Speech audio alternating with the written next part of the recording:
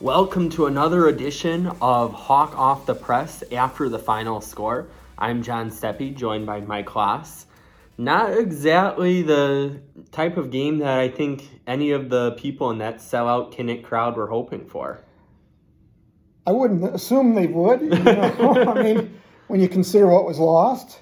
Yeah. The biggest dream that you can have, going to the National College playoffs, that is pretty much on the rocks.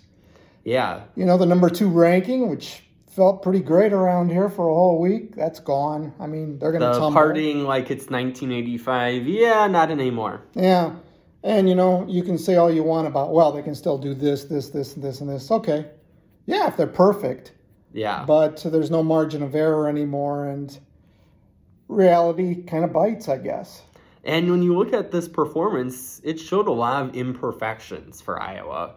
Whether that was passing the ball, whether that's running the ball, whether it was defense when you don't force turnovers. Or blocking. Yeah, that too. I mean, as good as Tyler Linderbaum is, he's the best center in the country, maybe the best offensive lineman. Their offensive line unit as a whole is substandard to Iowa's norm.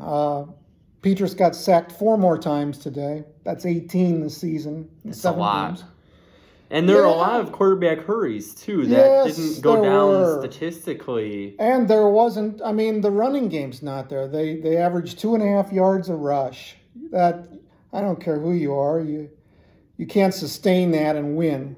Yeah. It's a tough way to go through that. It was one terrible day, but look, we can't pretend that everybody didn't wonder what happens the day the defense doesn't bring it. Yeah. And it didn't bring it. It didn't bring anything. It got picked apart. Purdue threw for 378 yards, only turned the ball over once, and Iowa's defense wasn't responsible for that. That was a gift on the pylon play at the end zone that they fumbled away that was this close to being another touchdown. Really an obscure rule that, I'd never seen it before, but I think I saw it once in like an NFL game, and I think that was it. It's a really rare... Yeah. And it really is an odd one, too, because if you fumble it into the pylon, the fact that just wouldn't be, down at the 1. But it's considered that it could have been one of the biggest plays in Iowa history if the offense had turned around and taken it downfield and tightened the game up. Yeah. Not even close. No. Purdue shrugged it off like dandruff, proceeded to go about its business of picking Iowa apart. And did. They had almost 200 more yards than the Hawkeyes. And the incredible thing, too, is Iowa had some opportunities there. Twice, they had the ball at the 10 or closer and didn't score points off it. And this is if those 2 drives go differently, where they don't have to settle for the field goal, which then was in windy conditions, but still uncharacteristic of Caleb Shudak to miss. If you take that and change it, you take the time when it was, 3rd and 1? Yeah, and that to me was the game in its essence. Iowa had a third and 2 at the Purdue 11. Oh, yeah, because then it was 4th and 1. Petras gets 1 yard on a keeper, and then on 4th and 1 at the 10, he gets nothing. Yeah. I can't remember the last time Iowa was held to 1 yard on a keeper, but 2 straight plays, the line couldn't give them what they needed when they needed it the most. And the incredible thing, too, is that's a play that's had a lot of success for Iowa in the past. But when you're flat out losing the battle at the line of scrimmage... Oh, yeah, where's the handoff to the tailback and you knock some bodies around and he gets you those 2 yards? And we're talking Purdue. Purdue has got a good defense. Mm-hmm. Statistically, it came into this game with great numbers, but... there was one number where it didn't, and that was takeaways, where it ranked last in America with two takeaways in 5 games, 130th out of 130, and they pick off Petras 4 times. Meanwhile, Iowa ranks 1st in the nation in takeaways with 20. It gets 1.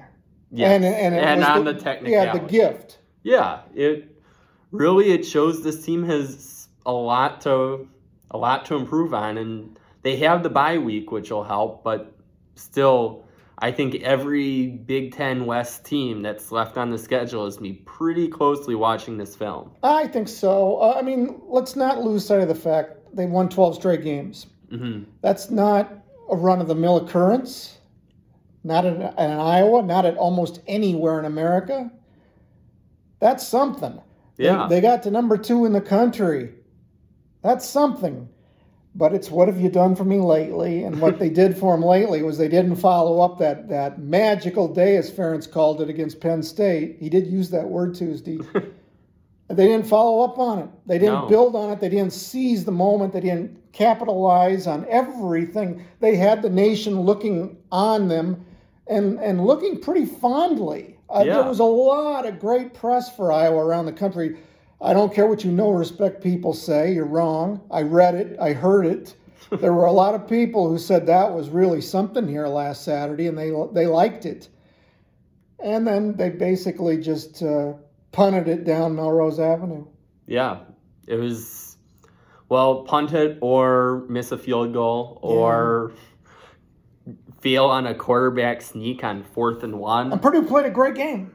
Yeah. They played an absolutely wonderful game using a 3-quarterback system, something I have never seen in my life and never will again, but it worked. Yeah, especially in that one drive where I think it was like O'Connell and then Plummer and then Burton. Yeah. And then it's like switched between them like 8 times, it felt like. At one point in the first half, Purdue's top 3 rushers were all quarterbacks. Hey, whatever it takes, you know. It worked. And then David Bell. We've gone this far without mentioning him. Oh, my God. 11 for 240. And the incredible thing, too, is 11 on 12 targets. Oh, yeah. I mean... Only once when they wanted it to go to Bell, did it not work. And that's the incredible part to me. He worked Iowa's defense something terrible. He worked Matt Hankins, who got all those national awards in the past week. But on this day, Bell was a better player. And what's nutty is he had 11 catches today. That was his fewest catches against Iowa in 3 games. The 240 yards was a high water mark, but his 2 biggest games career-wise yardage are both against Iowa. Phil Parker's defense can do a lot of wonderful things, but it hasn't been able to solve Jeff Brohm's offense. No. Purdue's won 4 of the last 5 against Iowa, and Brohm is 4-1 against Iowa. He's 12-19 against the rest of the Big Ten. That's quite the stat there. Yeah. It really, Purdue has just had Iowa's number. So. Yeah, so we all get a bye week. I think both of us won't mind having the week to kind of catch our breaths. I think that Iowa will most definitely, after this one, enjoy their week, and really a banged up team too, where Matt Hankins, if he doesn't get hurt early on, it could be a different game for him. Probably, but you know what? Penn State had important players get hurt the week before, and you deal with it. You know, you have to deal with it. Yeah. So Hankins might not have been 100%, but still, as you said, you deal with it. Yeah. And you've got other players like Terry Roberts, who Kirk Ferentz has basically said he's a starter, but we just don't have a starter spot on the depth chart for.